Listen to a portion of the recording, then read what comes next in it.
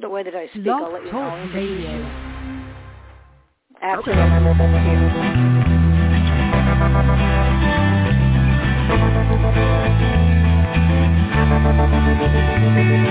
I stroll through the pictures, what I've left behind. Here once again,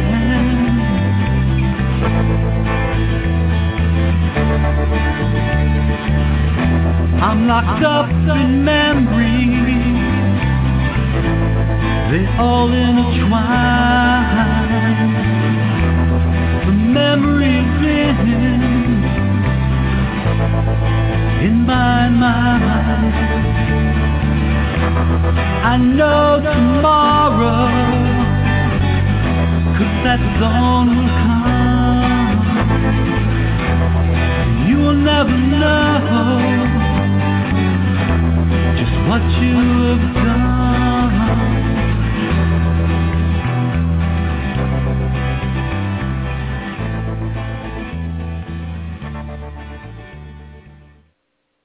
Good evening and welcome to the Stop Child Abuse Now show. It's scan number 3,170. Okay, that's 3,170. Yeah, we're getting up there.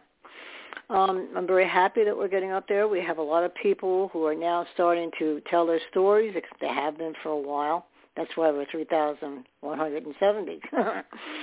So anyway, it's a good platform for people to come on who want to tell their stories. And on Monday, Wednesdays, and Fridays, we have this. We open this up to the public to come on and tell their stories once they clear it with us.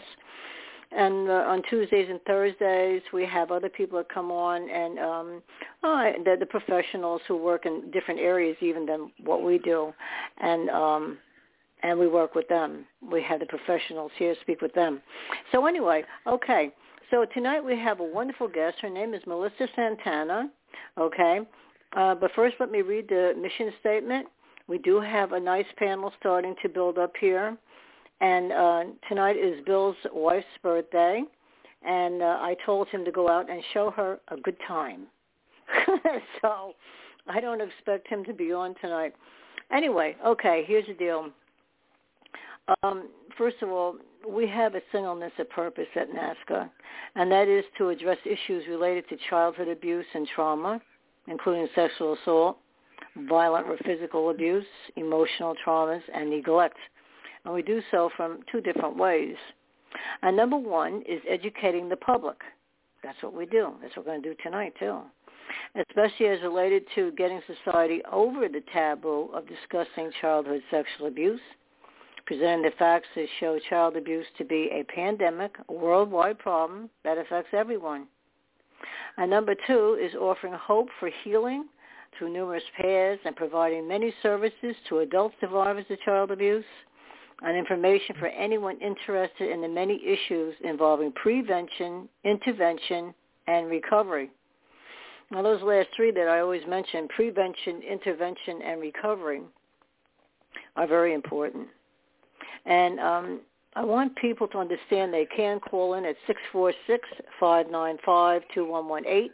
That's 646-595-2118 if they want to be a part of listening to the show, be on the panel. We have room for about 3 more.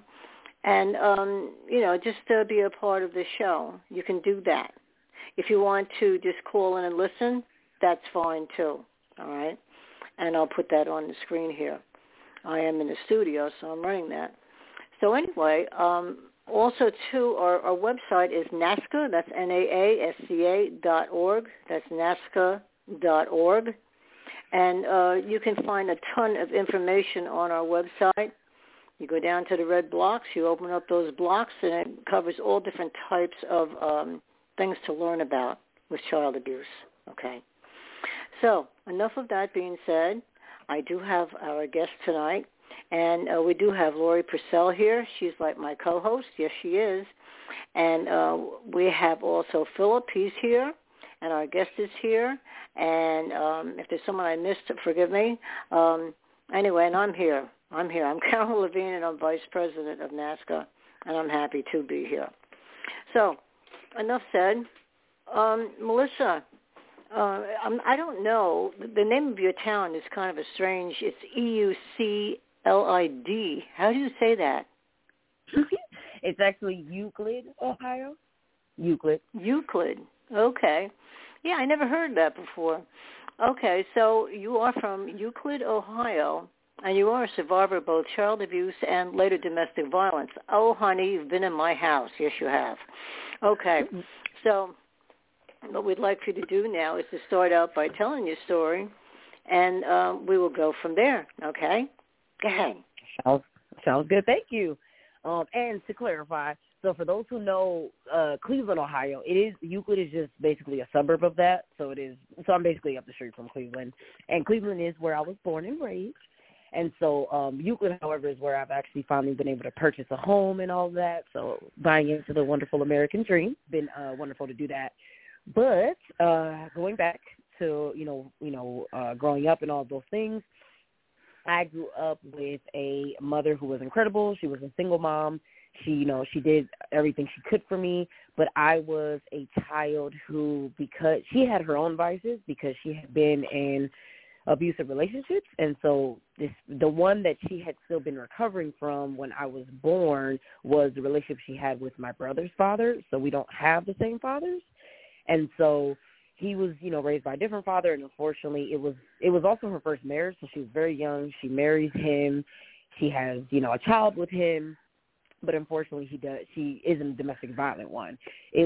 I've learned many more details about it as I've gotten older, and so I know that it was definitely very severe. He would insult her, but then also there will be times where, once she told me she was even coming down the steps because he had woken her up out of her sleep. She's coming down in a robe. He unfortunately, he was with his friends. He was intoxicated, but he still, was asking her to, either cook for him or do something. I don't know if he didn't like those spots or whatever it was, but he then hit her in front of everyone and causing her to, fall down the steps, in the middle of the night when she had just woken up. So it's just, things like that. There was other times where she would, have to hide from him, and he would find her and then humiliate her in front of whoever was there. And it wasn't just, what's been striking for me and still something to grapple with is not just the many times that he did that, but it was also that there were people around. And I know that there's many reasons why we don't always, intercede, but it was hard to hear that, right, as her daughter, that there were so many times where there were people, unfortunately, there and witnessed it and weren't able to help or didn't know how, and they might not have known exactly how to assist in all that. But as a result, her coping mechanism became alcohol, so that was her way of being able to at least cope with things and numb the pain I felt like that she was trying to experience. She never exactly said that to me, but that is what I, gathered from it with the little bit that I knew at the time. And so I get that was her coping mechanism, but it was hard being raised in that way because she was absent a lot of the time. She was there but not there, and she would not be sober for many occasions. It was also, confusing for me because we would go to church, but then right after church we would go to the liquor store, so I, started to associate, are you supposed to drink alcohol all the time? Is this, what you do? So it was hard to differentiate that. I knew that I didn't personally like it, so I grew up really, anti-alcohol because I saw what it did to her, and I didn't want to associate with it. But so as a result, it definitely caused a lot of division between us. And as a result, there was a lot of things that went on. So there was one time where she was dating a lot of different individuals, so that was also difficult. I already did not have my own biological father in my life. He was not there. She had met him at one point, but actually at the time I didn't know who he was. She knew who he was, but I didn't because she had told me that there was one of several people that could potentially be my father. And so I grew up with that, idea of, not knowing exactly who it could be. It might be one of these people that I know, but I never knew for sure. And it definitely caused a lot of, confusion as, whenever you're raised in that kind of environment. I always wanted to know, who I was made by, connections to things. And there were times where I also wanted to know because I didn't feel a connection to her and I didn't have the relationship with her that I very much wanted. So I really was hopeful, it would be nice to have the other parent to be able to, connect with them and know more about them and maybe have some kind of solace. And at one point, I developed resentment towards whoever he was because of the fact that he wasn't there. And I felt like, in my eyes, even though I'm sure he might not have even been aware of what was going on. But to me, it was just like, well, you left me here in this situation, and you're not here to save me. So I remember growing up thinking about all that. And either way, I also became a very, very quiet kid. So I'm here now talking, do my thing. I even have a podcast now.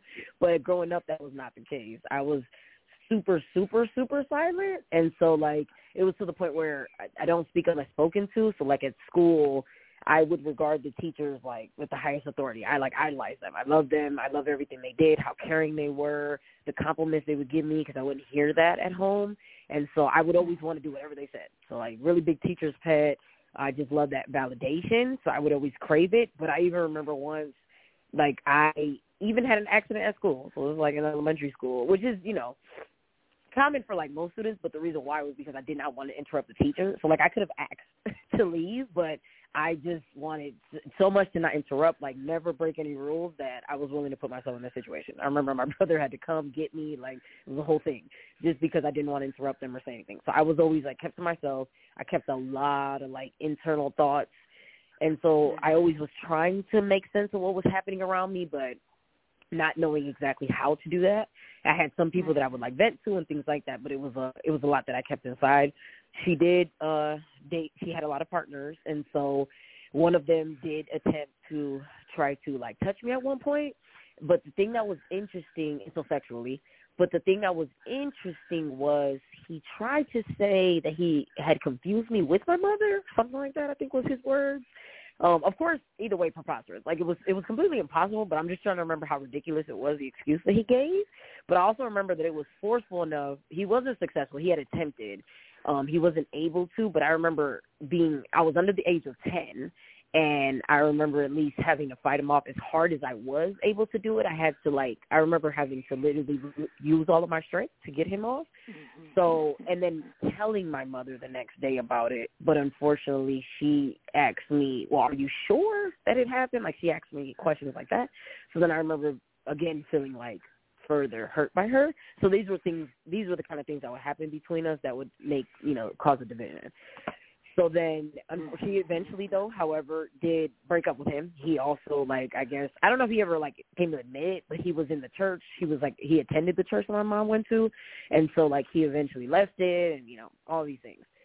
So that occurred. But there would be moments like that where she wouldn't always be able to respond. I feel like now as an adult, I'm able to look back on it, and I've at least been able to come to a point where I get where she was, but when I was growing up, I couldn't, and so I grew up very angry with her, and I could tell she wanted a better relationship, but I didn't know how to help her understand that you're not creating it for me, and I don't know how to teach you, because you should be the one teaching me things, so I don't know how to help you get that.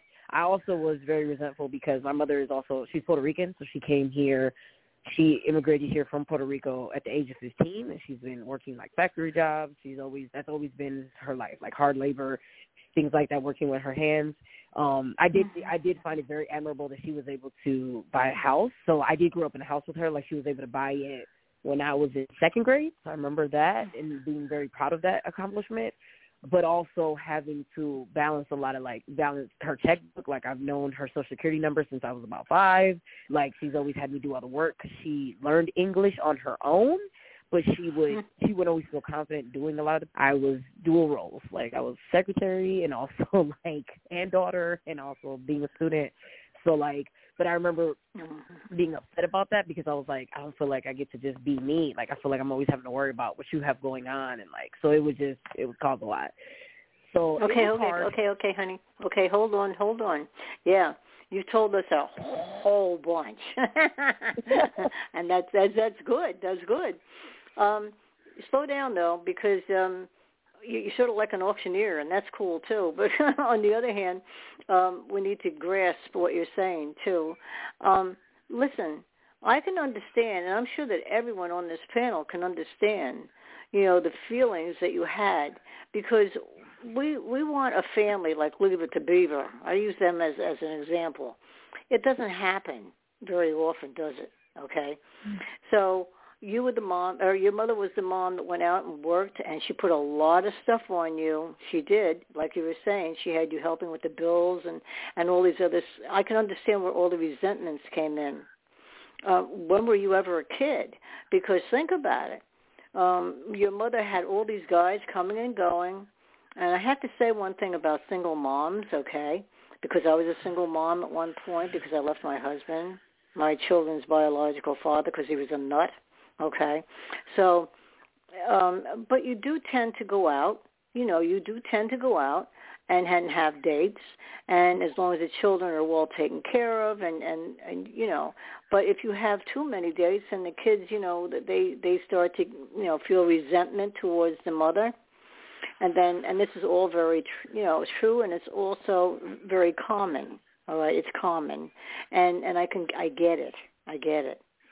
And then with the alcohol after church, well, your mom's an alcoholic probably, okay? I'm an alcoholic. All right. I didn't know I was an alcoholic because I was working. Think about it. I was working, taking care of 2 kids, and drinking like a fish when I came home. But I took care of my children. I fed them. I clothed them. We had TV time together, watched silly programs like Leave It to Beaver and all that other stuff, and they did their homework. So I didn't look at myself as being an alcoholic. But when you have a problem drinker in the family, and the bio father, I get that point too, because I don't know who my bio father is either. All right. I took and I got Ancestry. My daughter sent away for it for me, and it came in the mail, and I spit in the vial because that's all you have to do, and I sent it back, and I learned a lot. Like I have Italian, I have Swiss. I have French, I have German. The only thing, on my mother's side of the family, because she was my mother, was the German. Okay, so that shows you something's wrong in the family unit there. And I found out much later on that I was the rape kid. My mother got raped once. One time is too many, and out I popped. And that's why she always hated me. So you see, we go through these things in our life. And we're either going to make it or we're not going to make it. And you did make it. All right? You're doing fine. You absolutely are doing fine today. And did you ever see a therapist or a counselor or anything? Absolutely. As an adult. Mm-hmm. Well, I certainly had. Go ahead. No, I was going to say, no, I definitely appreciate the experience. It took me time, but yes, I definitely went later on. Mm-hmm. Because you have your memories, Some people, they dissociate and their memories are gone or only parts of the memories are there and they don't remember things, and then they're like trying to put a puzzle together. And in life, sometimes they get those pieces in that puzzle. Sometimes they do, sometimes they don't. But they always have questions, and they always, suffer. You said that you isolated. A lot of us did that. I did that for a very short time because I have a big mouth and I like to get out there. I didn't want to like stay cocooned for too long of a time. But I did too internalize. And I'm going to go to Lori in a second here. A lot of us do that, and then we'll get back to your story. A lot of us do that. We internalize our feelings of sadness, our feelings of sometimes hatred, towards a parent or whomever's abusing us or neglecting us or whatever the case might be. We tend to, we don't want to look at it as mommy and daddy as being who they were and are if they're still alive. And because then that puts guilt on us. I'm supposed to love my parent. But I always tell people this. All right, because it's the truth. People out there have to be good parents for their children to love them, okay? And I don't know what your relationship is. We'll get back to that, with your mother today when you go back to your story. But a lot of times there's feelings of hatred, there's feelings of sadness, there's feelings of all different types of things. And we will certainly talk about, we have 2 days left of Child Abuse Prevention Month, Awareness Month, talk a little bit about, what the signs of are child abuse and what we do go through on a psychological level, because we all go through it, those of us who have been abused one way or another. So let me put Lori on. I'm sure she has some questions, then I'll go down to Philip. Go ahead, Lori. Hey, how you doing? I'm telling you, I got a positive vibe right off the bat from you. You know a lot about yourself already. You figured it out, your puzzle pieces, and you're young still. I do feel really bad that you had to go through what you did, because that can drive you crazy. You don't even know you're coming or going to be safe, not safe. You know, it's a lot for a kid to shoulder. And for some reason, you made wonderful choices. You know, you knew what you wanted. You went after what you wanted. You went to the places where you felt safe and attended to and whatever, instead of like on the streets, you know, doing everything else. So I'm really impressed that at your age you've done all that. I think you're doing really well. Mm-hmm. I appreciate it. Trying. I feel like trial there, but I'm glad, you know, I definitely think that life is great in that way when we can see things as the lessons that they are. Yeah, I mean, the way you come out, because I used to be a silent kid, too, and I would internalize everything. What I'm hearing, you're the opposite now. So I love it. I actually love that you came out of that silence into who you are now. Absolutely. Yes, I want to hear more. Mm-hmm. You bet. Let's go down. Thank you for that, Lori. Let's go down to Philip and see if he has a question or he wants to make a comment or if he wants to listen a little more. Go ahead. I'd just like to listen, please. You want to listen a little bit more? Okay. And all right, we can get back to your story. Now, when I stop you, remember where you were, okay? All right. Yes. Okay, good. So, but anyway, yeah, you know, Lori made some really valid, good points here. I mean, a lot of us who have been abused at home, one way or another, whether it be physically, sexually, emotionally, right? Emotionally, or neglected. Too much work was put on you. When were you a kid? You know what I'm saying? And I'm glad you had the teachers in school, though, to look up to, and who did, you know, give you special attention. You know, you were like the teacher's pet at one point. Because when we're kids, we crave, for God's sake, we crave, you know, acceptance. And most of us on NASCA, we didn't get that, okay? So you were able to, you know, have that in school. So go on with your story, and you know, I know that you have Santana Says, and we're going to talk about that later on. You have a podcast called Santana Says. I just want people out there to hear that, and there's a lot of people who listen through the computer, so that's something for you to keep in mind. And she has been able to make good choices in life. She didn't get into alcohol. Boy, did I get into alcohol. Holy Christopher. She didn't get into other drugs. I say other drugs because anything that alters your brain, that is a drug, okay? I don't care whether it's alcohol, whether it's pills, or whether it's shooting up heroin, or snorting this or snorting that, whatever. They're all drugs. And it appears that you didn't get into that, okay?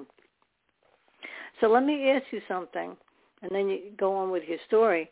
Now, look, most Catholic churches, a lot of them anyway, I'll put it this way, they have problems, let's put it that way. But you know what, so do all churches. But this Catholic church saw me walking down the street and grabbed me and said, "You have problems, lady." And I said, "Yes, I do," because I did. And they took care of me, and that's where my counseling came from. That's how they worked with me.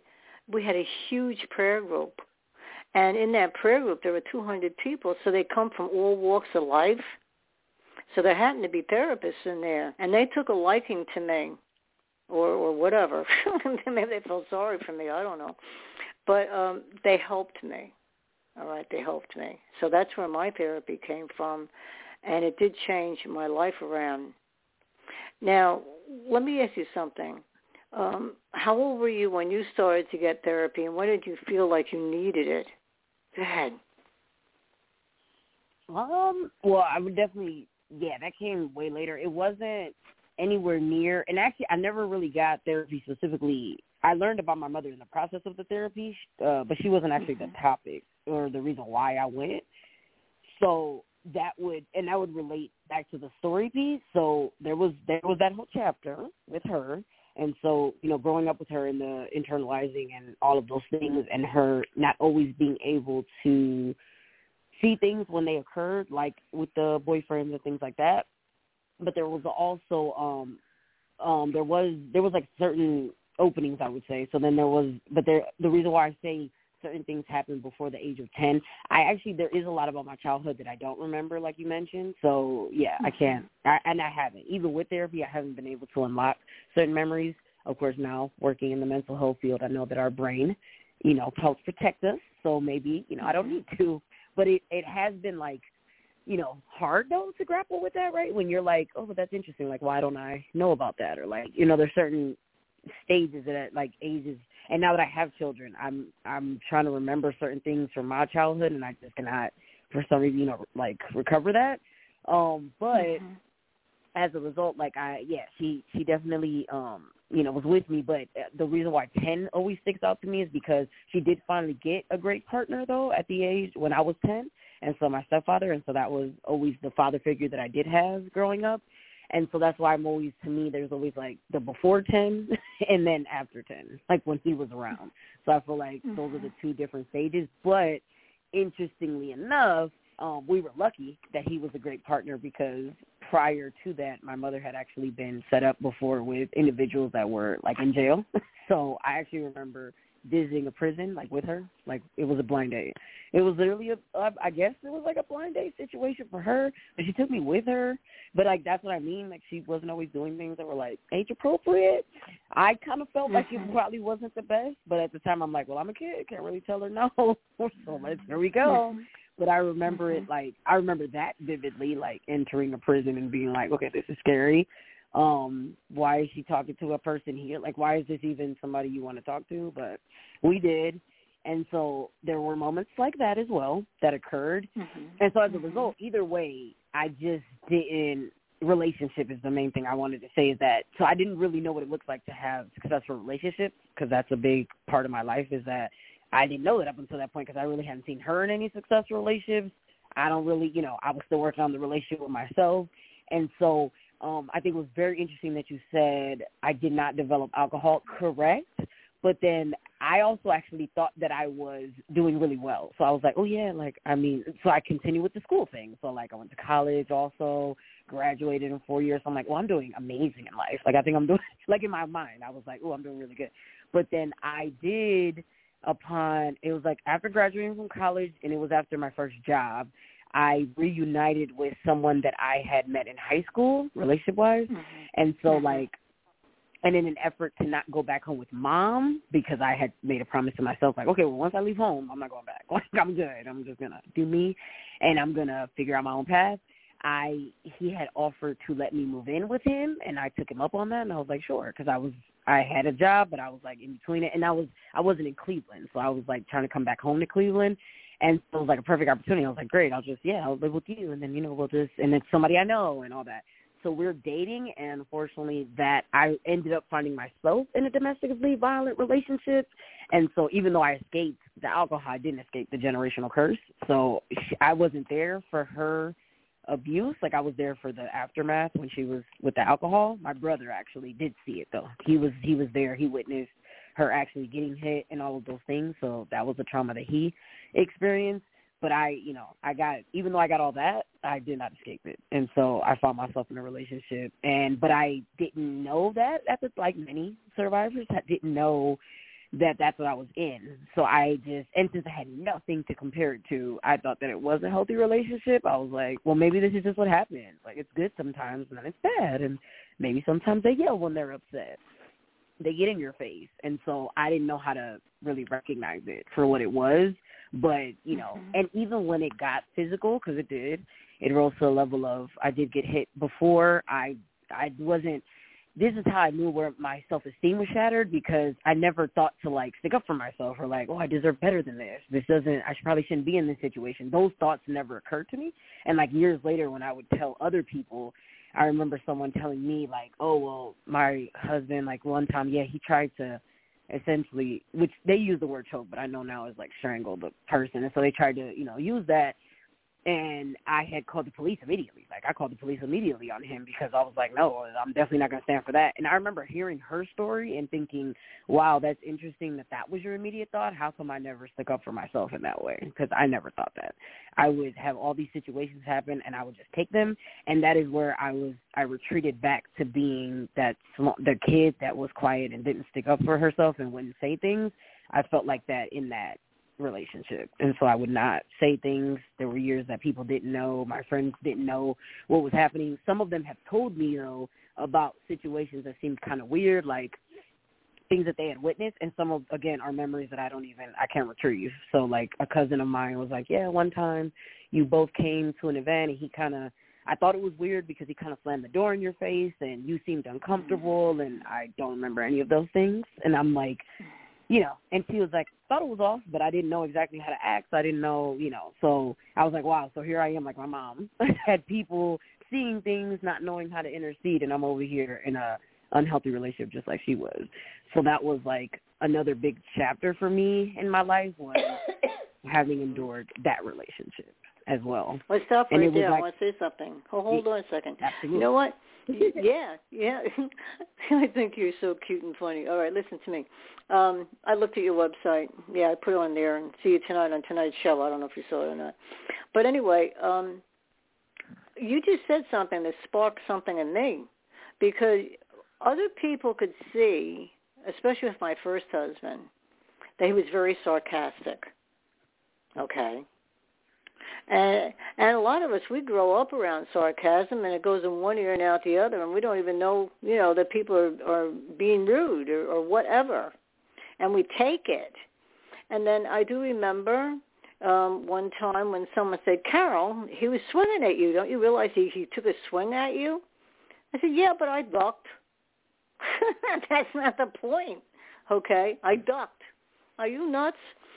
So I had seen so much violence in the type of relationships that my mother had and so forth, that I became the same person in that.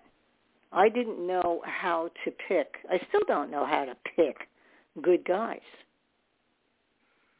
It does something to you, okay? It just simply does. Because, guys can be so... Now, Philip, I'm not talking about you, okay? I'm saying guys can be so... they can be so nice and sweet and so good and so this and that. And you fall into their prey. That's P-R-E-Y, okay? If they are a guy that has problems. And we seem to many times pick that type of personality because that's what we knew and felt comfortable with after a while as we were growing up with. This is all we knew because this is what was put before us, whether you had your father, your bio father, in your life or not. You saw violence, and somehow I think we become a little bit numb to the violence around us if we have it too often, many times, put in front of us. And or we become frightened. Am I going to be next? Okay, mommy's getting hit. Am I going to get hit next? Okay. And we seem to tolerate things more of a volatile type of personality without even realizing that it's not quite normal. So you see, when people talk about domestic violence, they don't understand the ramifications of it when children, even if they just watch it, their little minds are absorbing all the things that are happening. And you would think, now you said with the booze with your mom, you were able to stay away from it. But yet when it comes to relationships, it then starts to do something to us where we can't, choose appropriately. All right, we have to learn boundaries. What are boundaries? You know what I'm saying? And I'm at my age, and I don't feel like saying it on there right now, but I'm a lot older than you, honey. Okay, I still wrestle with boundaries because I'm too forgiving, or I'm not aware of the fact that it's not quite normal. So when you say that when people say, yes, I'm going for therapy and all this other stuff, that's wonderful. They should be, maybe, if that's the way they want to go. I don't push people into any direction. But we certainly do need it, many of us, because of the backgrounds that we grew up in. So I'll look at some guy and I'll think, oh, he's a nice-looking guy, and I'll talk to him and I'll think, oh, you know what? He's a dork. He's not my type of person, because I grew up in an atmosphere where I was used to a different type of lifestyle, but that lifestyle wasn't good. So this is, this happens to a lot of people. And those of us who have seen too much domestic violence, because either one of the parents or it's in your household, right? We have to learn that dorky-looking people can be nice too. They can be good, and we have to learn what's good in people and stay away from the bad. And then if we find someone who's toxic, get rid of them. You bet. So that's where I'm at right now too. I mean, I've run into a situation where I was madly in love, and but it wasn't right, and that person's gone. And it hurts, but you know what? There's always tomorrow, honey. Oh, yes, there is. There's always tomorrow. So let me ask you something. Are you in a relationship right now? Nope. Not at all. No. And you know what? You don't have to be. Okay? Right. So, I mean, some women think they have to be. And in a relationship, I'm alone. I probably shouldn't say that. But I'm alone, and I have my own house and all this other stuff. And you know what? I'm not being screamed at. I'm not being told I'm stupid or whatever, which I had to learn that I'm not. But all the things that went along with it in the volatile situations that so many of us get into, now I'm finding peacefulness. And it's kind of nice. And I'm my own boss. I don't have to tell people when I'm going, when I'm not going, or answer to anybody, okay? And quite frankly, considering the past that I had, this is like a dream, a good one. Not a nightmare, but a good dream. So in your relationships, do you know what type of guy you like? I do. I definitely have put in a lot of thought into it, actually. So, like, I'll even write, like, I've even written, like, poetry around it, like what I would like to have and what I would like to look like. And, I mean, I've definitely dated. So, like, I've at least tried. But I do think that I've absolutely been taking my time. And because I actually know what I would like it to look like versus what I would no longer like it to look like, and since I feel like I would not like to stand for certain things, it has actually made me single. Like, in the process, I feel like it's, I'm no longer in a rush. I think there was also a point in time where I agree with what you said as far as, like, we sometimes do attach, like, value to being in a relationship and, like, fulfillment to that. And I was one of those people. And there was a point in time where I just didn't want to be alone. And I'm so glad that, like, it didn't force me into yet another relationship that was, like, that wouldn't have also served me. So I was able to get past that stage.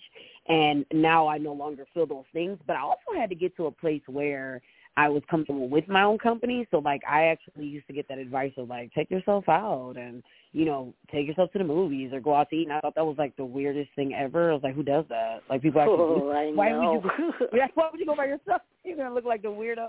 And I'm like, now I love it, though. But I am telling you, when I first heard that, I was like, you guys are weird. That doesn't seem normal.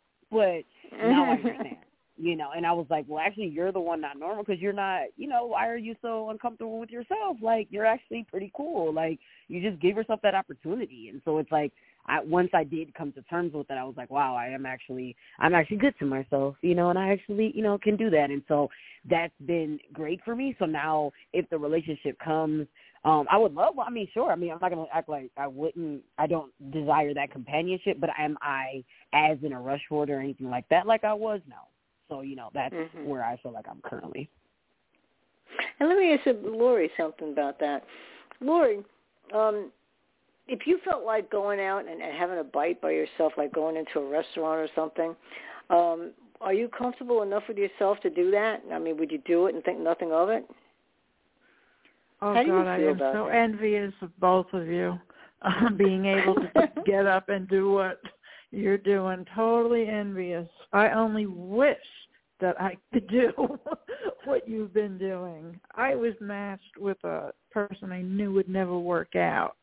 But what happened was I ended up with a severely handicapped son who can't survive with a split of the marriage. And I needed, and I still need, for my son to be able to live home, my husband's income. So they're all over me constantly. You know, I can't get rid of them. I had to move to a house that had an extra living room in it just so they could have their space and stay out of my face. But seeing me actually even go to a restaurant without them, I'm here like 44 years with him. No, I don't see it at all. I would love to be able to do it, though. You know, but I'm kind of held prisoner here, and I can't get out. So, yeah, I'm very envious of what both of you have done and what you've had and how you're able now to choose what you know you want. You know, I mean, that's amazing to have come from a background like yours from your younger years. You're so sure of yourself. What I did want to comment on are those unretrieved memories. The brain basically is protecting you, is what it's actually doing. I wouldn't be too anxious to find something that you have to look that hard for, because it's probably not a good memory. If it's good, it'll come to you again. You know, it's like move forward, which you've done. I got to ask you, how old are you? 34. Okay, my She's guess. young. I know it. Yep. Look at all you've She's done. a baby. Go ahead. She is. And look at all you've done. I know. It's amazing. I've got her bio right in front of me. It's just, when I look at it, I'm like blown away. I mean, I've gotten to where I am today. It took a lot of schooling off and on and all this other stuff, but the years went by off and on too. So she's 34 years old, and she's done so much. And she's got her own podcast. That's good. I mean, there's just so many things. And she likes school, too. She loves school, I can tell. And that's a good thing. I had so many panic attacks. I finally wrote my book, Panic Child, A Harrowing True Story of Sexual Abuse and Neglect. It's all over the world. And if that wasn't supposed to happen, okay? So people out there, be careful, because I don't get any royalties. But I am thankful. I don't even know how it happened, because I am in the Library Book of Congress, or whatever the heck you call it. I had an attorney and all that. So they can't say that they wrote the book, you know what I'm saying? But somehow my book got into the hands of many different publishers or whatever. And like with Author House and with a whole bunch of them. So that's how my book got all over the world. And you know what? At this point in my life, I'm thankful enough for that. Okay, that's like payment to me. It really is. But I went through. It's not fair, but it's like I'll settle with that. I don't care. Now, what we do when we are, survivors of child abuse, so often we write our books, or we play our music. I love to sing. My son's a guitarist. I mean, what a wonderful guitar player he is. And, we do all different kinds of things. Artwork. A lot of people are into, drawing. I have a lot of friends through NASCA that when I did presentations, I'll get back to it again, I think. I'm not sure. We live in a crazy world. I don't want to get picked off. But, I was doing a lot of presentations, and I would have them draw pictures for the presentations, and people were actually coming up and taking pictures of the pictures I was using for the presentations. And so that shows you we may have had all of our problems in the past, whatever they might be, okay? Not everyone's the same. But we have a talent somewhere. Lori has tons of talent. And I love, going online and watching what she creates and so forth. And there are other friends that I have that, are artists, and they draw pictures, like I said, or they make their music and things like that. Now we write our books and we do presentations, and you have a podcast. That's wonderful. And let me see, what does it say here about Planned Parenthood? I'm also a bilingual peer educator coordinator for Planned Parenthood in Greater Ohio, where I educate adult health ambassadors about various areas of sexual health. What? Explain that. Go ahead. Sure. So I have a full-time job where I do social work, but I was, after the pandemic, I had actually applied. I applied all over because I actually was one of the people that lost my job, unfortunately, which I loved. And so I applied all over. I had actually applied to be a part of Planned Parenthood during that time. And at the time they did, it sounded like a nice breakup. They were like, oh, we don't have anything like in your area of expertise, but we'll keep your resume on file. We'll like contact you when we can, like if something opens up. So I figured that meant like I'll never hear from them again, but that was nice. Nice to meet you. So then, but actually they did get this grant to start a pilot program, and it was for Spanish speakers. So they wanted to be able, they already engage a lot of youth with their like peer education program, but they wanted to be able to not only engage adults, but then adults that speak Spanish. And so essentially make them also peer educators in the world of sexual health, but like have somebody, train them in these different areas so they could then go in the community and have these conversations and presentations on sexual health. And so they needed somebody to help facilitate that program, and that person needed to also be bilingual so that they can run the program completely in Spanish. So that is what I do with them. So I actually, last year was the pilot year, and then I got brought on for a second year, so it's my second year with them now. But in the process, I do help facilitate a program. It's called Embajadores de Salud.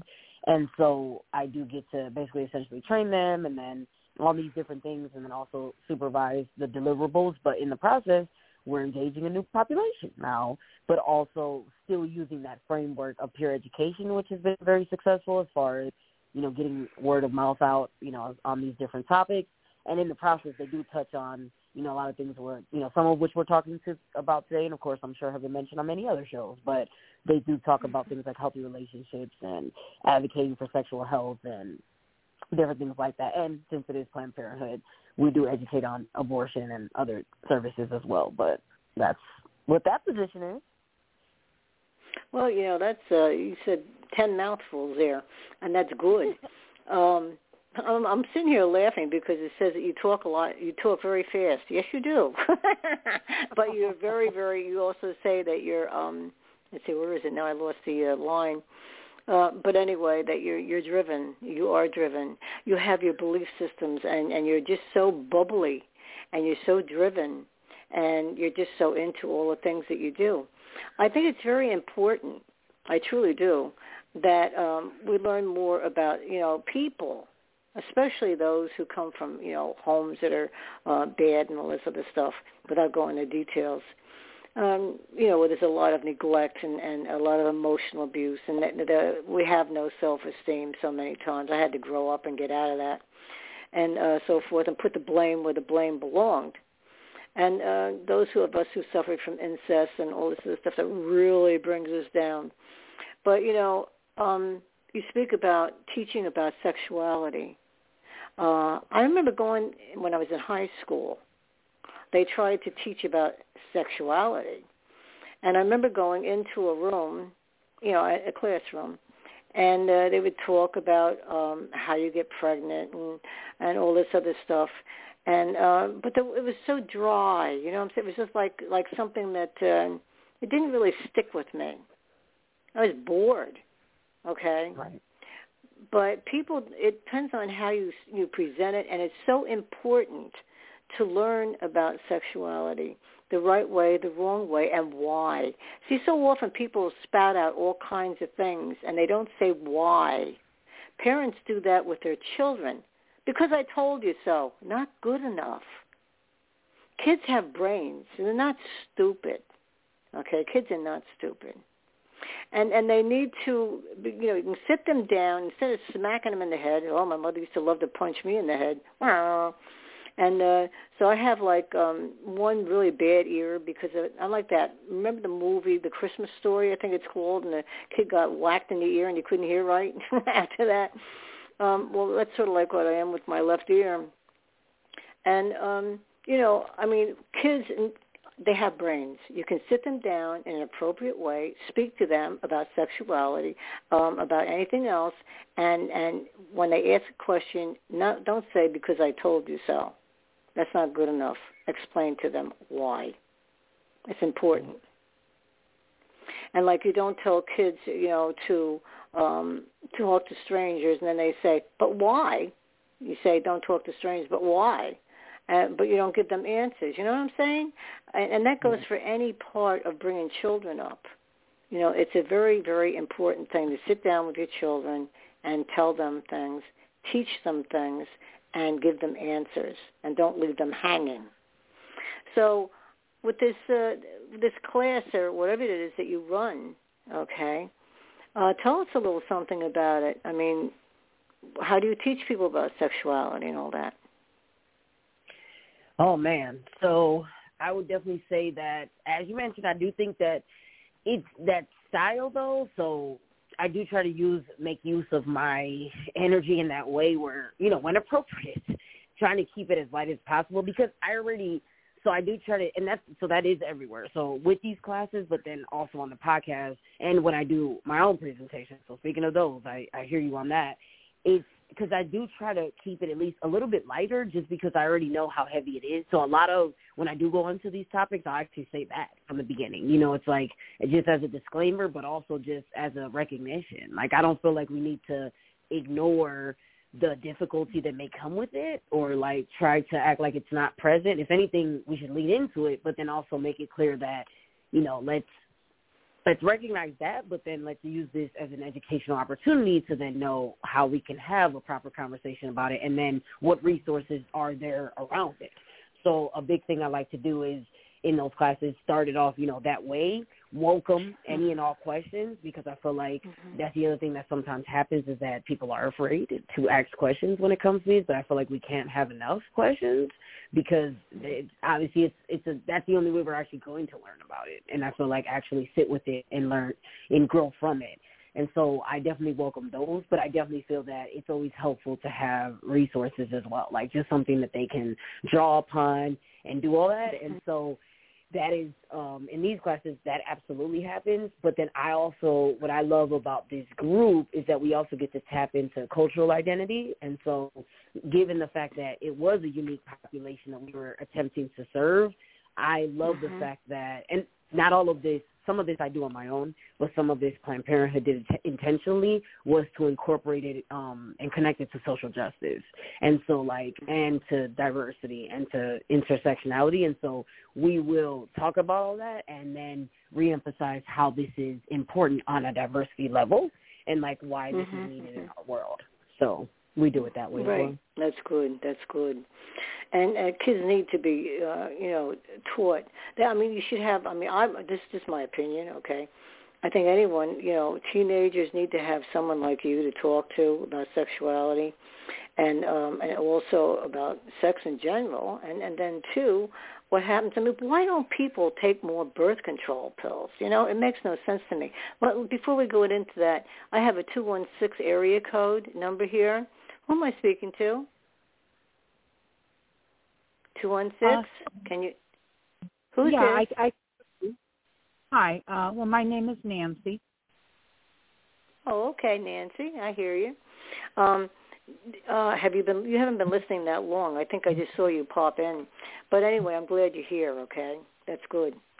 So I'll call on you in a few minutes after you have a chance to listen more. You might have a question or something, okay, Nancy? Okay. Okay, so. Good for right now. Thank you. So, all right, that's good. So what I'm talking about here is I don't understand with society. I'm not going to point fingers or anything. I happen to be pro-choice, or pro-life, not pro-choice, because I believe that the minute the sperm hits the egg, that's a baby. You know why I believe that? Because I came from florists, people who are flower people. They grew all kinds of flowers. And I watched them put seeds in the ground, and after a while of nurturing into Mother Nature and all this other stuff, all of a sudden there was a beautiful flower. Well, to me, it's the same thing like with a child. Okay, you have the seed, and then it becomes the beautiful child. So that's my thought on it, okay? And that doesn't mean anything, but I'm just telling you how I feel. But I wonder why society doesn't take more birth control pills. Do you speak to them about taking birth control pills so they don't have to go to the next step? Absolutely. Yeah, that's definitely mentioned as well. It's absolutely part of we actually have a whole section on that also for both the adults and the youth. So that is, contraception is absolutely a whole section that is touched upon. Abortion actually is not, when we actually educate on it, it's not that we are educating them to encourage others to take advantage of that resource. We educate more on what is it, just like, like literally its existence, like what is it and all that. But it's also not the only thing that Planned Parenthood provides. It's just what it's associated with, more in the media. I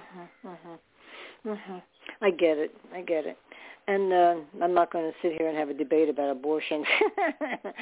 That's people's choice, what they want. Like with rape and incest. I mean, come on. Even I have my reservations about that. And I did get pregnant when I was 17 through my last rape. We'll put it that way. But God took care of that one because I had, I didn't have to have an abortion. I miscarried. So I always feel like I have a baby up in heaven. And I just know I'm going to go there. Yes, I do. I don't know. I hope so. But anyway, let's see what Nancy has to say here. Nancy, you've listened a little bit. Do you have a question or do you want to listen right now? I think I'm just going to listen right now. I'm pro-life myself. I'm Catholic. Volume's right there. I think the one thing that has always bothered me over the years and still does is, I don't know, when it comes to someone being raped. Okay. I still struggle with that. Is it up to the person? Like, why well, of course, it's my church stuff, you know what I'm saying? But for something to be taught, basically, that it's like your life or the baby's. Like, I've often wondered, because I was sexually assaulted at a young age. I had attempted rapes, things like that. But I always wondered, what would I have done? And what if the woman who does become pregnant, what if her mind can't handle it and she commits suicide? What if she goes insane? I don't know. I still struggle with it. It is, I'm Catholic too. Nancy, I'm Catholic too. We can't get on this subject too much here. But I'm Catholic too. But the thing of it is, there are those ifs. What if? And I get it. Okay?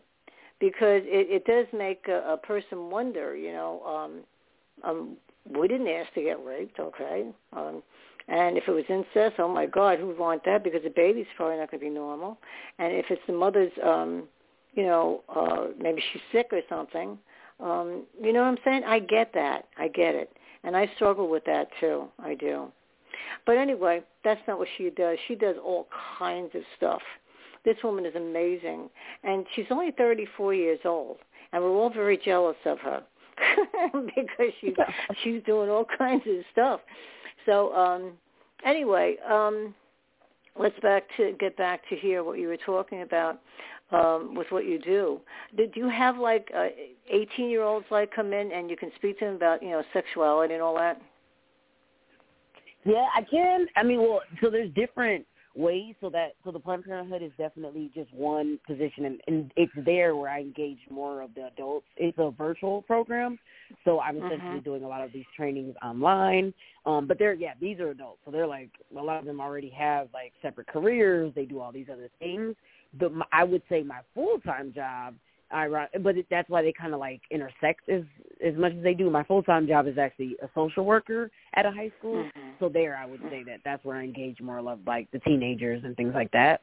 So I have the opportunity, with both positions, but with the one, I'm more engaged in adults in that way. Well, that's good. That's good. To have a social worker in the school is so important, and they have to be one that understands all kinds of abuses too. And so often they don't get it, or they look the other way, don't they? Okay, rather than to get involved with that. I'm gonna put Lori on. I haven't heard from her in a little while. Lori, go ahead. What you're doing is amazing at your age, as I said, is amazing. And what I'm doing over here listening to you, I'm realizing that you're one of us at a young age. I'm not dating myself either, but I'm up there. So this is very refreshing to me that we have support coming in that's very positive. Community work is the best work to do, and sooner or later you're going to be able to recognize everybody who doesn't fit in, everybody who does fit in. You already can size up a person. So it's refreshing on this end here. I'm just amazed that you're able to put so much in a day, so many activities, and how you come to think of it. I honestly think you went through what you did to become who you are today, honestly. And I think the memories you don't recover are good. Let them not recover. You just keep going forward. You're a leader. You're a leader. Yes. And this is what the world needs. So you do it. Because you're the chosen one. I'm sure of this. I'm absolutely sure of this. Wow. I agree with you. I agree with you. Because, a lot of times when kids go through, I'm not going to say just domestic violence. That in itself is a horrific thing. Now, every once in a while, I will mention that, and this is true, they found that they've done many, many, many studies. But a child who witnesses domestic violence, whether they get hit or not, is equal to the trauma of a soldier. Now, Lori's heard me say this before. I've said it maybe 3 or 4 times on the show. Now, how do they equate that? Where do they come to that conclusion? How do they do that? But you see, when children are watching their parents grow up, say they have their mother and father,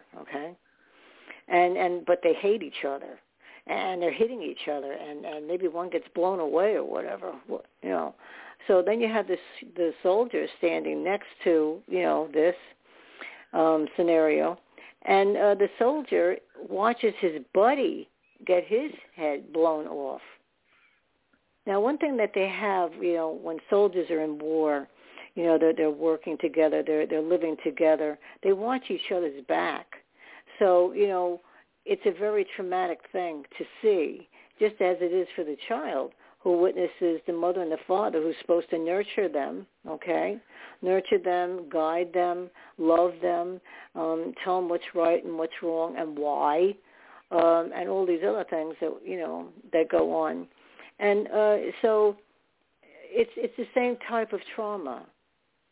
If you were to do the ACE study, I'm sure you know what the ACE study is. I was a 9 on that. There's only 10 questions. I was a 9. And the only reason why I didn't hit 10 was because none of my people went to jail. Because they asked if a family member went to jail. And that was one of the questions. Well, had that not been there, I would have been 100%, because no one got caught and went to jail for any of the transgressions that they did, to me or to any other family member.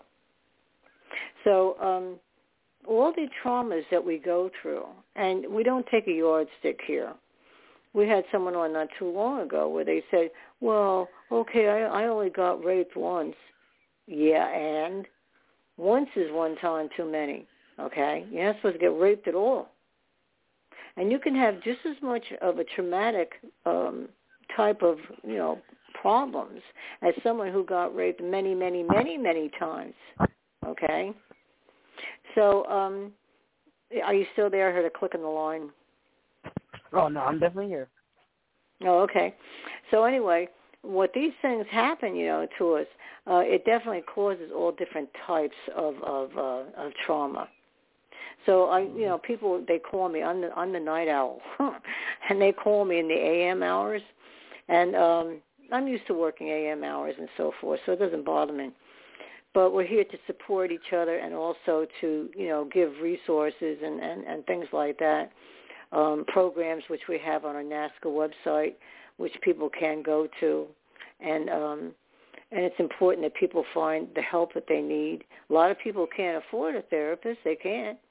So a lot of these programs are just about, I think maybe give them $50 or something, and you're in, and that's a lot cheaper. I hope it's good. I have got a lot of good feedback. But what I want to get to right now is, what do you do on your show? You say, I host a podcast called Santana Says. Tell us about the show.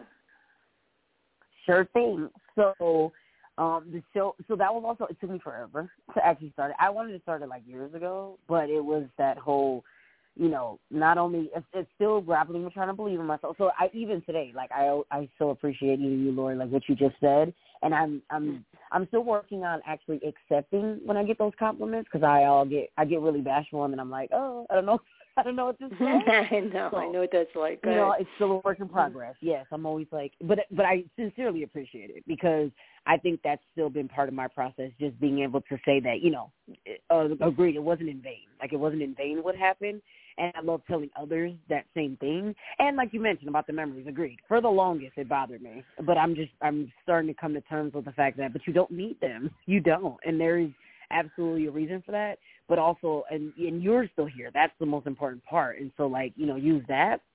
And so, speaking of all that, I finally, I got encouragement from some great friends and people who put great people in my path. And so I was able to finally start the podcast, which I launched last year on my birthday. So, it was on my birthday. I was super excited. So, in October, I'm an October baby. I was able to finally launch it. And so it is actually a combination of what we've described today. So on Santana Says, I do talk about, the crux of it is relationships. And so I'll talk a lot about healthy relationships and what they look like. But I actually do go into detail about not only my own experience, but then, so like you said, how it was really valuable having teachers and all that. I'm actually still in contact with one of my teachers who I met in elementary school. She's remained in my life since then, which is incredible to say. She actually comes on the show. The person that encouraged me to actually start the podcast, she's a guest on the show. And so I bring different people like that. And so, but in the process, I love touching on all of the areas of interpersonal violence. And so not only domestic violence, which is mine, but then we used to work at the Rape Crisis Center. And then obviously I do the work with Planned Parenthood and all these other things. And so I also talk about sexual assault. I'll talk about stalking, because I used to educate and still do on those areas as well. A bit about teen dating, violence, mental health. And so this month, given, like you said, I did have an episode on sexual assault awareness, so that aired. And then tonight, actually, another episode is airing today, because mine is a bi-weekly show. So there's a show that drops every other Friday. So today I dropped another episode, and that one was in honor of Child Abuse Prevention Month. So I brought on someone who I met, cross paths with at my school. She actually put on programming for our students, and it was around grief, actually, too, because we also had lost a student. And so she also talks about how she advocates for children and what she does. And so I love just bringing awareness to all of that. But in the end, really just trying to empower others. I share a bit of my poetry on the show also. So it's a little bit of everything, but it is love. Now it's like a labor of love. I just love doing it. It's part of my self-care, I would say, because when I go on, I love being able to indulge. And even today, I love being able to have, come on here as well. But that is, what I get to do on that. Well, this is what we talk about, though, and it's so true. If we're able to help other people, all right, if we're able to do that, in whatever capacity, whether it be with the homeless, because I work with the homeless at times. I did in New York City. I was born in New York. And So is Lori, by the way. So anyway, the point is, New York City, as much as I love it, you have to be really careful today. So the group that I was working with, they sort of like shut down, and I'm sorry that they did that. But they're afraid to go into the city. I mean, can you go into the Bronx, really? Well, I don't think so. I mean, there's certain areas, all right? So we stayed close more to Manhattan, over by the theater area district because there were 2 parks over there. And there's homeless people everywhere. This is disgusting what's going on in our country. I'm going to keep it at that. I won't say any more because I'm not allowed to talk politics. But I can say that.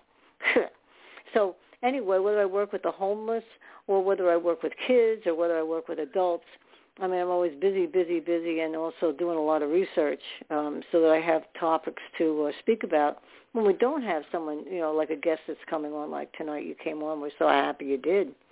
Now, you are very diversified in the sense that you have worked in different areas, and I really do admire you. I absolutely do. And I'm glad that you had this and you spoke so much on the podcast. Because there's a lot of people that listen, and after tonight's show, I mean, everything is recorded here, okay? In fact, if you want to hear tonight's show, you can go to our website, okay, and on the right-hand side of the website, that's NAASCA, NAASCA.org, NAASCA.org.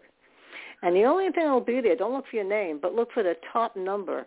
And this is scan number 3170. That's 3170. And you click onto that. It's on the right-hand side of the screen. You'll see it. And it's down like not even halfway, somewhere in there. You'll see 3170. Click onto it, and there's your show. And then later on, Bill will put it in the archives, and that'll be permanent. It stays there forever, Melissa. Okay? Awesome. So... yeah. So, and you can find that easy enough, too, under the current events. I think he has it under, down at the bottom of the screen. Or he says either events or shows. Shows would make more sense to me. But you can click on to that, like, say, tomorrow. The next day, it might take him a couple of days to do it, put it in there. And all you do is find your name, the date, and the scan number. Don't forget the scan number, the 3170. That's very important. And then everybody, anyone in your family, if you want to do that, whomever, or your friends, whatever, can hear the show tonight. Okay, it's there forever. And we had a very good show. Yeah, and we had a very good show. And I'm so glad that you were able to make it. I love it on Monday, Wednesdays, and Fridays when we have our shows. I'm going to have organizations come on very soon. Trying to get them scheduled, and we have organizations that we work with, and they do such wonderful, wonderful work too. Like Winona's House, that's one. Deidre's House, that's another one. Child Help itself is another one, and I have them going to get them scheduled. So whether it be organizations or whether it be people telling their story for the very first time, and who are very scared. Now, you did fine. You weren't scared, I don't think. Okay. And but we've had people that are very frightened when they first come on because they're bearing their soul, aren't they? This is what you do. You bear your soul. But by doing this, it actually helps you. And then, you continue on telling your story. And as you tell your story, whether it be sometimes in churches, I had churches that accepted me to do that, to tell my story. Or in universities where they're learning to become a social worker so that they can work with the people who have, in child abuse, or even with police departments. I've spoken to that, and that's people who need to be more educated, about child abuse so that when they do get their calls and they do go out, they can make a quick scan of what they're looking at, and hopefully not going to be abused themselves. And but they can see the children, see if they're bleeding, see bruising. If it's nighttime, it's hard. But you can tell by the way a kid's behavior, their body language tells an awful lot, doesn't it? It talks about whether they're scared or whether they're sad or whether they're whatever. So that's very important to learn all the signs of what to see and what to look for when you're looking at the children. If they don't make eye contact, if their head is down, there's a big, bad problem, okay? It could be anything, but there's a bad problem. So a lot of times, I've spoken to police officers, and we all do this. Many of us go out and do presentations. This is the way. Look, when I first wrote my book, there was only one other book like mine online on Amazon. That's it. Today, if you look up child abuse on Amazon, you'll find many, many, many, a couple hundred or whatever more. I don't count. I don't know. Books. So we have come a long ways. I wrote my book like 12 years ago, 13 years ago now. And so they're selling like hotcakes. And then also, too, people are writing children's books, and I very much appreciate those because parents out there, if you go online to our NASCA website, you'll learn how to speak to your children and when the right time is. Just open up the right links under prevention. You'll see it. And it has all different types of articles, and you learn a lot from that. So anyway, this show is going to be over in about 6 minutes. Lori, what time do you have? My clock only says 9:15, but they did the electricity today, so I may be off. Yeah, I think mine is off by about 6 minutes. I think it's like 9:20. What do you have? Melissa, do you have a clock in front of you, whatever? Yeah, mine says 9:16, so we're all like a minute, a couple minutes different. Okay, we're doing good then. All right, good. So before we do close out the show, though, what we do is we ask the guest, to talk about, to give advice to people who are listening right now about, the abuses that you were speaking about and how you can overcome. Now, you're a shining example, like Lori had pointed out, that you didn't get into the drug scene, okay? And but still in all, you had problems with, picking partners. I think that's a biggie with all of us, whether you get into drugs or not, because of the way we're brought up. But, let them know that there's hope. What would you tell people today, okay, about, who have been abused? Go ahead. I would definitely say that, and even, one, that our life is absolutely a journey for a reason.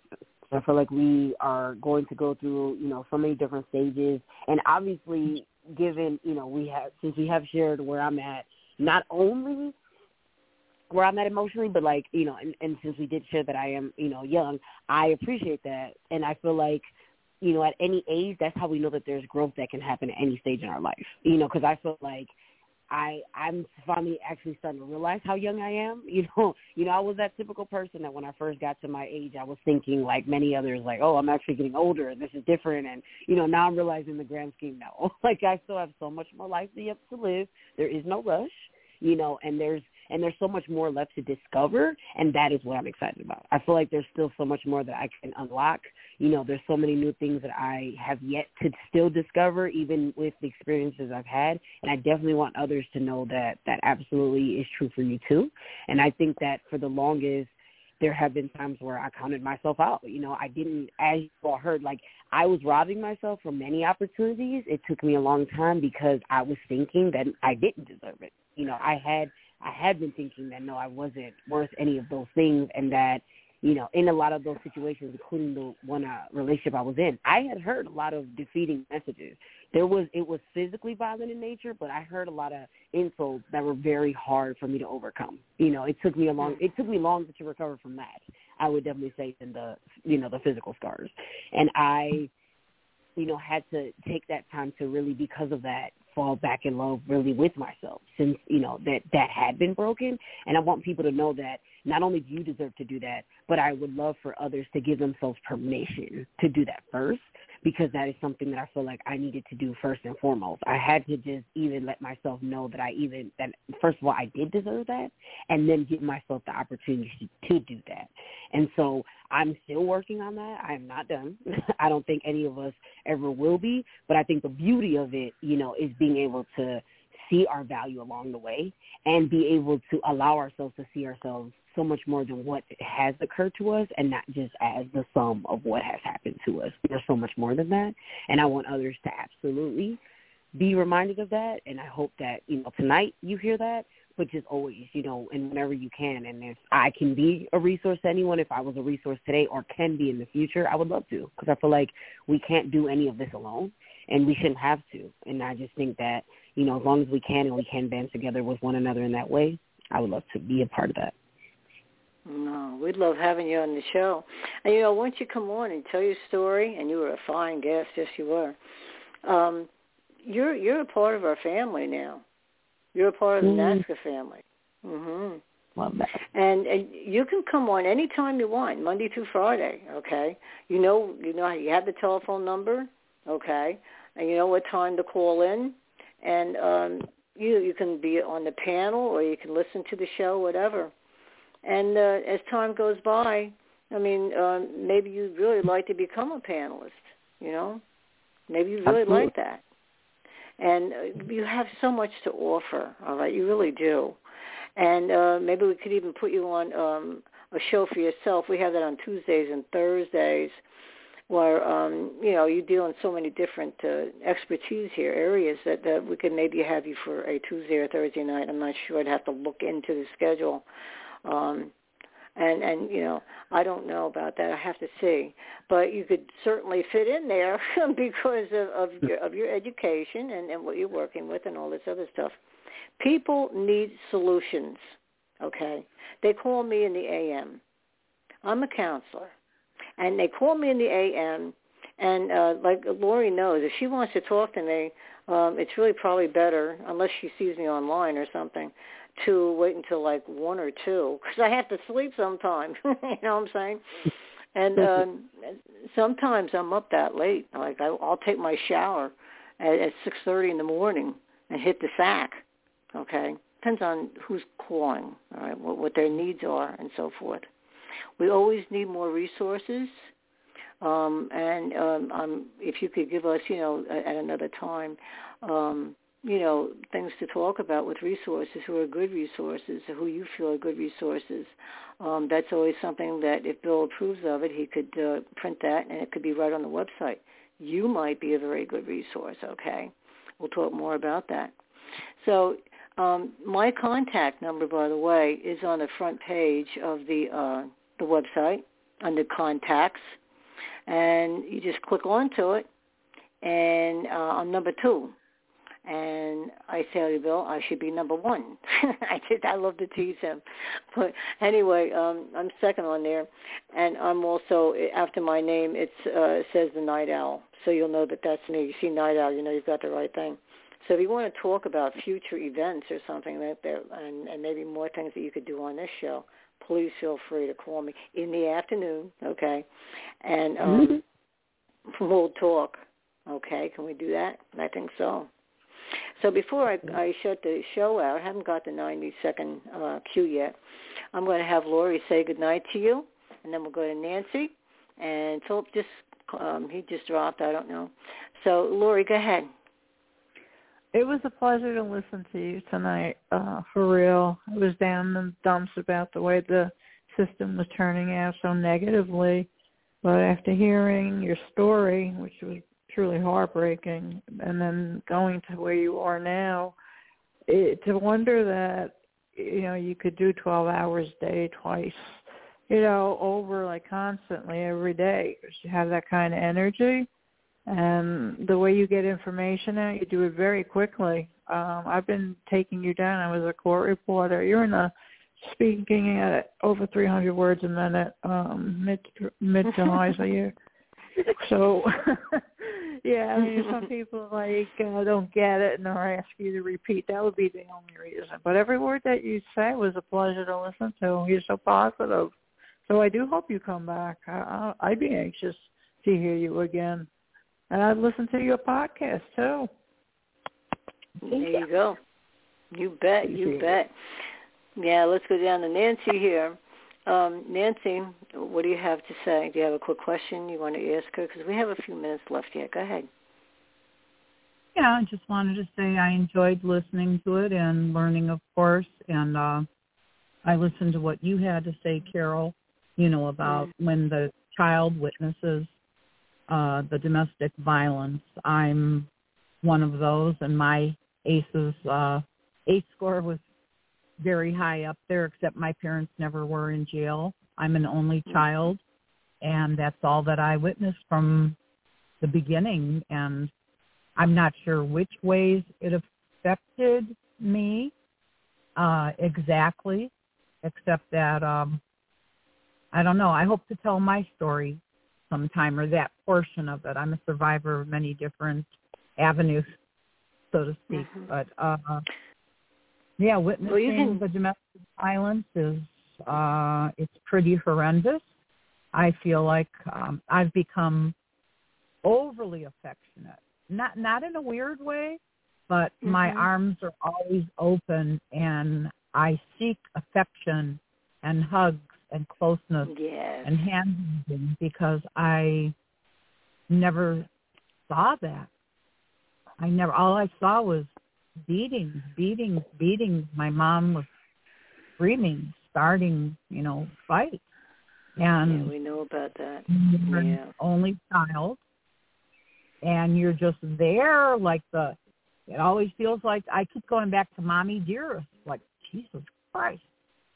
When I was a little child, my safe space was under a dining room table, underneath the lace tablecloth, and then she'd pick it up and tell me, look what you caused. Well, I have to do with that.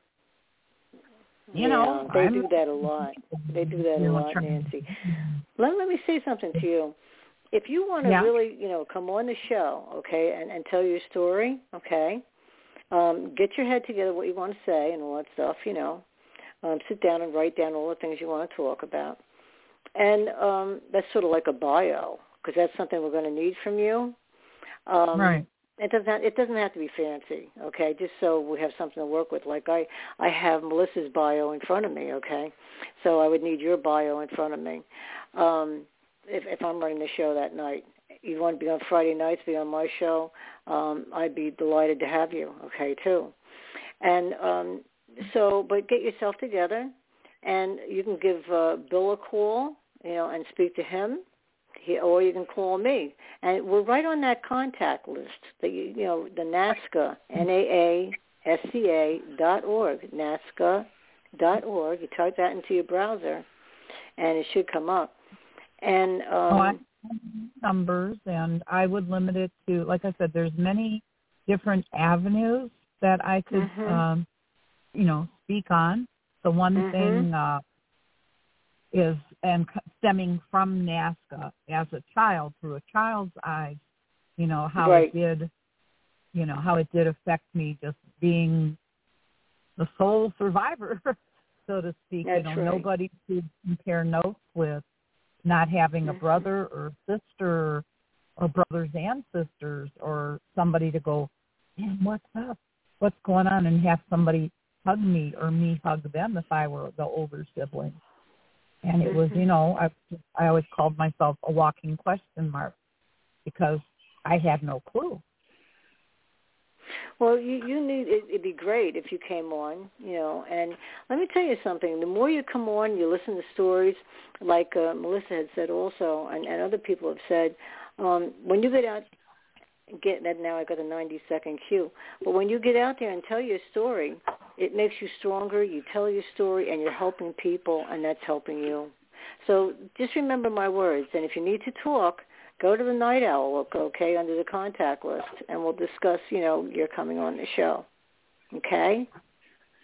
Yeah, I'd very much appreciate that, because I'm sure it will benefit somebody somewhere along the line. You never know. If you just touch one person, it makes a difference. Absolutely. Okay, so I have to, I've got this thing yelling in my ears. I have to close the show out. Well, I'm very happy. I'm happy you called in tonight, too, honey. I'm happy. We're all happy. Okay. I'm going to be a part of the Ariel Castro with the three girls that were rescued. 10 years ago. I'm going to be helping out at the 10-year anniversary of Amanda Berry, Michelle Knight, and Gina DeHaze's next that's Sunday. Wonderful. That's and wonderful. I'm very happy to be invited. I'm happy to be there and be of support. And I hope people will try to find it on their local TV channel or the news or whatever, because that's so special to me. And I relate so much to Michelle Knight. Okay. Listen to me. We're no longer on air anymore. It just shut off. So give me a call and we'll talk about this. And when you tell your story, you can mention this also. So, Melissa, I want to thank you so much for coming on. And I have a good weekend, everybody. And we'll see you again on Monday night. Good night now. Okay, good night. Thank you. Good night, honey. Thank you.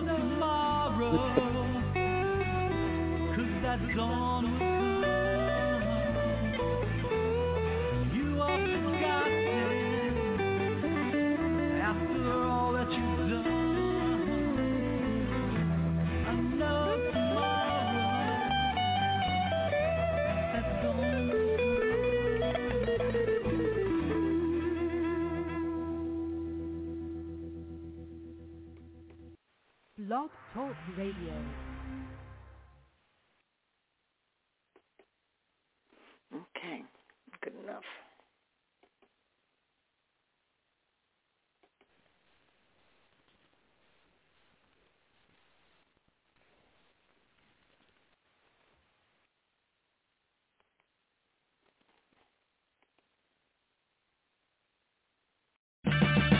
Purchase new wiper blades from O'Reilly Auto Parts today and we'll install them for free. See better and drive safer with O'Reilly Auto Parts. O'Reilly.